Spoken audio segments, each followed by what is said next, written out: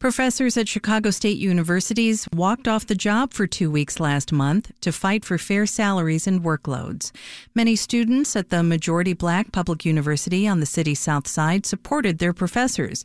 They say they see them not just as teachers, but as mentors and counselors, too. WBEZ's Lisa Phillip brings us one student's story. 4 years ago, Chicago State senior Maya Nash wore the wrong shoes to class. She recounts the moment as she runs a nano experiment in a chemistry lab at the university. I had on my non-slip shoes, but they always had like soup or something on them. So I was like, okay, let me go just get my Crocs and I'll come back. Nash had just come off a shift at Panera Bread and walked into her first chemistry lab course.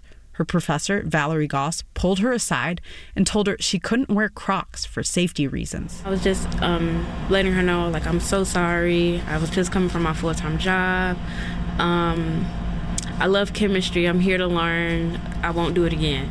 Nash and Goss are both black women, a minority in higher education, especially in the sciences. A whole body of research shows black students are more likely than their white peers to attend underfunded schools and less likely to attain a college degree. But at Chicago State, 7 out of 10 students are black, as are 4 out of 10 professors, like Goss. So I was asking her, how do I get engaged? What does that look like for me? She's like, well, I have a lab. Would you like to see it? Are you interested? I was like, yeah, let's do it. That invitation turned into years of research opportunities. Nash was able to quit her job at Panera and focus on school. She learned to use the atomic force microscope in Goss's lab. Nash calls it her precious baby. Today, she's using it to analyze DNA. What will happen if I put this compound on it? Will it react negatively? Will it react positively? What happens? It's just the curious mind. And I have a curious mind, so I let it go. I just let it go in chemistry, and I love that. After she graduates this month, Nash will head to the University of Chicago to pursue a doctorate in chemistry. I would never have imagined myself in this position now because my past, my upbringing, and the things that I went through was very, very traumatic.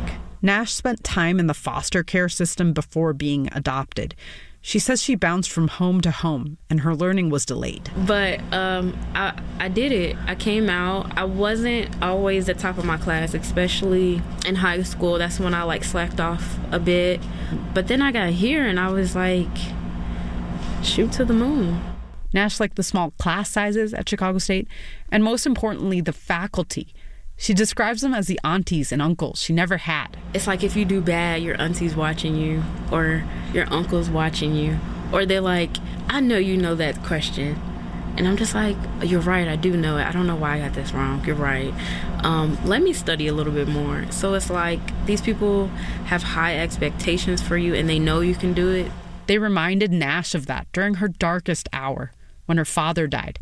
It was the night before finals week her sophomore year. They don't sign up to be that, but these people were my counselors, my backbone, my advisors, my mentor. You know, I would go to them about any personal matter. They got me through it. That's what made the strike last month so hard for Nash. It wasn't just that her classes were disrupted. I had these conversations with my professors. They want to be in the classroom. They want to teach me, but unfortunately they can't because they're not getting paid enough to do so. Just knowing that this is something they rightfully deserve was painful for me. Nash says she and other students of color deserve to have professors who are paid just as much, if not more, than professors at predominantly white institutions. If I didn't see Dr. Goss in my classes, I would not have the hope that I have today. You would not see me getting a PhD in chemistry. You would not. I would cut it off at a bachelor's. I probably would even cut it off at sophomore year. Chicago State faculty say they will have more time for research and helping students under their new contract. Nash hopes they get everything they need and deserve. She credits her professors with where she is today. They were like, you can do it. And I'm like, well, you see something that I didn't see at the time, but I'm going to do it. I'm going to do it, and I have. Lisa Phillip, WBEZ News.